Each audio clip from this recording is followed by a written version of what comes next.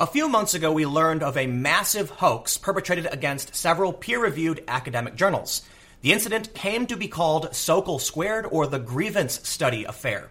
3 scholars wrote several studies, submitted them to many academic journals, and some of them got approved. What was shocking about this is that they were all ridiculous and fake. In one instance, they rewrote a section of Mein Kampf, but changed some of the nouns into feminist nouns and actually got it approved by a gender studies, or what they call grievance studies, journal. Now, many people on the left, those who support intersectional feminism, said this is unethical and it's mean-spirited. People who are critical of the intersectional ideology said, no, it's important that these people showed just how shoddy academic research gets published as if it's fact. But there is an interesting debate arising, whether or not publishing these hoaxes was in fact human subject research. But seemingly, like clockwork, one of the individuals who perpetrated the hoax is now facing disciplinary action. That's Peter Boghossian, who's an assistant professor of philosophy at Portland State University. So today, let's take a look at exactly what's going on in the aftermath of the Sokal Squared hoax, and take a look at some of the arguments coming from those for and against what's actually happening to Peter Boghossian. But before we get started, please head over to timcast.com/donate if you'd like to support my work. There's a monthly donation option, I accept cryptocurrency, I have a physical address, and there's even a shop where you can buy clothing I've designed myself. Last week, it was reported that Peter Boghossian would be facing disciplinary action. This story from the Washington Times. Portland State University professor to face discipline for exposing shoddy scholarship. A scholar whose carefully crafted fiction helped expose the rot within some sectors of the modern academy is now under fire from his home, Portland State University, although prominent academics throughout the West have risen to his defense. Peter Boghossian, an assistant professor of philosophy at Portland State University in Oregon, led a trio of scholars last year who submitted to leading publications what they called intentionally broken papers on gender, race, and sexuality. Several of the absurd pieces were published. Now, Portland State University has initiated disciplinary action against Mr. Boghossian for what it calls a breach of the institution's ethic guidelines. Among the renowned international scholars urging Portland State to forego such action is University of Oxford professor emeritus Richard Dawkins, who compared PSU administrators to the duplicitous pigs in George Orwell's Animal Farm. My first response on reading of the punitive investigation into Dr. Peter Boghossian's brilliant hoax was to let out a howl of incredulous mirth. Mr. Dawkins wrote on December 14th, "Do your humorless colleagues who brought this action want Portland State to become the laughingstock of the academic world, or at least the world of serious scientific scholarship uncontaminated by pretentious charlatans of exactly the kind Dr. Boghossian and his colleagues were satirizing?" It was unclear Monday if Mr. Boghossian had been reprimanded or punished. The university declined interview requests, and Mr. Boghossian did not reply to requests for comment. The university, however, released a statement that appeared to indicate the matter had been resolved and noted that Mr. Boghossian remained on the faculty. The Institutional Review Board completed its review of Dr. Boghossian's research and has communicated its deliberations and findings to him, said Mark McClellan, Vice President of Research and Graduate Studies for Portland State. Mr. McClellan appeared to be referring to a November 27 report that the board sent to Mr. Boghossian that has not been made public. The board repeatedly examined only the dog park paper, which purported to examine rape culture throughout the study of dogs in a Portland park. It was published in Gender, Place, and Culture and won an accolade for excellent scholarship. Last year, I did an interview with Peter Boghossian, Helen Pluckrose, and James Lindsay, the perpetrators of the hoax, and we had a conversation about intersectionality as a religion, where I believe it was concluded between, at least we all agreed, it seems like intersectionality is a non-theistic religion. One of the arguments presented is that it's not a religion, there's no God, to which they respond, well, Buddhism doesn't have a God either. You can be in a religion and it could be non-theistic. But the culture war response is completely obvious to what they did. I'll admit, it's ridiculous that an academic journal would publish a section of Mein Kampf. That's got to tell you how scary this ideology really is, and actually how similar it can be to the Nazi ideology. This idea of using racial identity for political reasons can become extreme and very dangerous, as they've shown us. But some people have criticized what they did not because they think it's for or against social justice issues, but because effectively sending out this hoax to other journals was using those editors as human test subjects. Yesterday, a story was published in New York Mag by Jesse Singal. Is a Portland professor being railroaded by his university for criticizing social justice research? In the story, he says, "It's impossible to understand this case without understanding a little bit about IRBs themselves." That means Institutional Review Board. The IRB system is, at root, an arrangement between research institutions, both universities and others, and the federal government. To receive federal research funds, which are the lifeblood of many research bodies, those bodies must agree in return to follow certain ethics procedures, particularly with regard to any research involving human subjects. That's what IRBs do.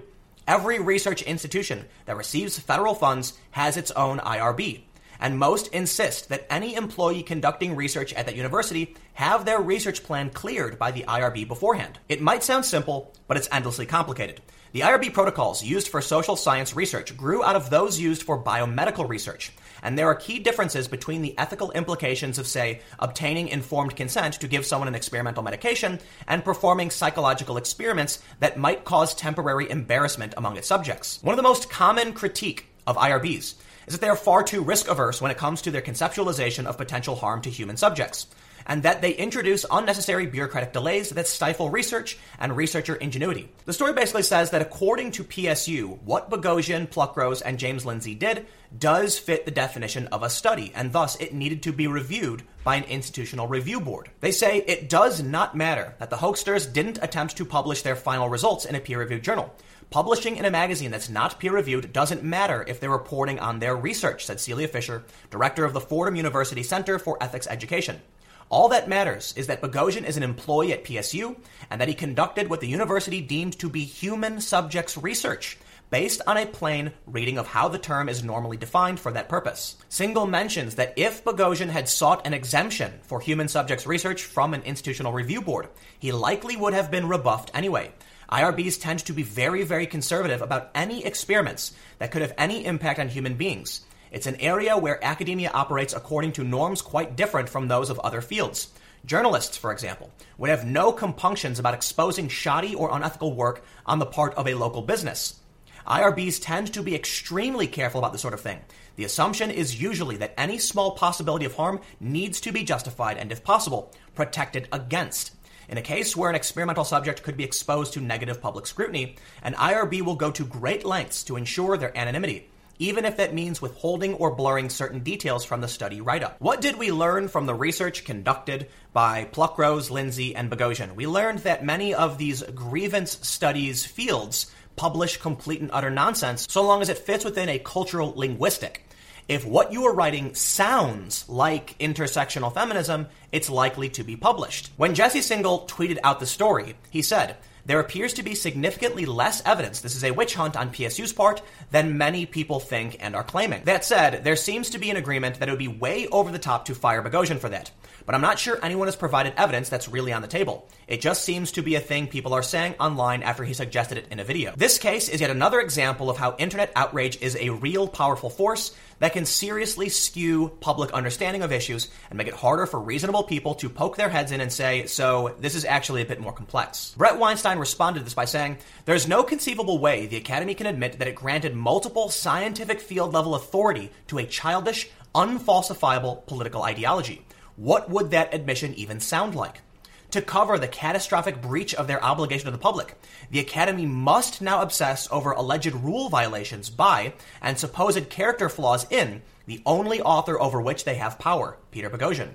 It is a desperate attempt to restore the curtain." How do you go up against such a powerful institution? Many of these colleges, this field of studies, gender studies, feminism, or grievance studies as they call it, are linked. Many of these people know each other, they cite each other, that's how community works. How do you challenge them without doing what they did? If Peter Boghossian went to the Institutional Review Board, they likely would have just said, no, you can't do this. It's human subjects research. So he perpetrated a hoax. And it showed that there is, at least, an exploit or a hole in how this system functions. The one submission that requires the most highlighting is, "Our struggle is my struggle. Solidarity feminism as an intersectional reply to neoliberal and choice feminism. It was revealed to be a direct rewrite of Chapter 12 of Adolf Hitler's 1925 book Mein Kampf, with feminist buzzwords switched in," says the newspaper. This was a rewrite of Mein Kampf that they read and thought that it sounded good. That should be terrifying to anyone. And this is probably one of the most egregious violations we've ever had uncovered, thanks to Peter Boghossian and James Lindsay and Helen Pluckrose. But as with most protests, sometimes you have to break the rules to actually make a point. Sometimes you have to break the law to stand up against something that's unjust or wrong. And in that, you do face the consequences. If you want to go out and protest in a street and block traffic to make a statement, you'll be arrested. I agree with your right to make the statement, but I also agree that there's going to be ramifications for that. There's a cost to the action you're taking. Not all rules are right. Not all laws are just, and sometimes you have to break those rules and break those laws to prove a point. And it would seem like that's what Peter Boghossian did. In fact, James Lindsay tweeted out in response to Bret Weinstein, I'll say it again, the IRB and PSU should investigate Pete, and what the results of those inquiries are may tell us something, for good or bad. This obsession on minutia and rules is a distraction from the scandal at the heart of grievance studies, and that's some of the point. And there you have it, probably the most important takeaway from everything that's happening. The disciplinary actions against Peter Boghossian are actually a continuation of this affair. Now, I'm not going to say it's part of the study, but we're going to learn a lot based on how the institutions respond to what they did. And it's actually rather fascinating. It's this crazy meta research where the results of the research are not the actual results of the entire circumstance. Whether or not Peter Boghossian is fired also tells us a great deal about the power of what they call grievance studies. They published a section of Mein Kampf. At that point, I think any reasonable person is going to say these people are out of their minds and they need a review of everything that's being published. It calls into question everything they're putting out, which is unfortunate because it's not all bad research. But when we can see how shoddy some of this academic publication is, how this field of study is publishing complete and utter nonsense on numerous occasions, not just the Mein Kampf thing, then you need to question all of it. And this means we've got a multi-layered problem. Young people spending money to go and learn nonsense. Institutions that care more about maintaining the ideological narrative than actually pushing for truth. And if we see punishment against Peter Boghossian, the willingness of the institutions to protect themselves from bad PR over doing something about the actual problems that are spreading from universities into media and into activists. And more worrisome to me is politics. When we can see Democrats embracing this ideology, it's rather sad. And this is something that leaves me and many others politically homeless. I don't align with the ideological identitarian left. But there isn't really a mainstream left that doesn't embrace identitarianism. I don't want to have anything to do with that. And I'm certainly not a conservative. So to me, this is an extremely important issue, and I'm looking forward to seeing how this plays out. But let me know what you think in the comments below. We'll keep the conversation going. Do you think Peter Boghossian should be disciplined? I think it's fair to say that, to a certain degree, yes. But that's besides the point. What's interesting is what James Lindsay said. What happens will tell us more. We'll actually learn more from this research. Would you let me know what you think? We'll keep the conversation going. You can follow me on Twitter at Timcast. Stay tuned. New videos every day at 4 p.m. And I'll have more videos on my second channel, youtube.com/TimcastNews, starting at 6 p.m. Thanks for hanging out, and I will see you all next time.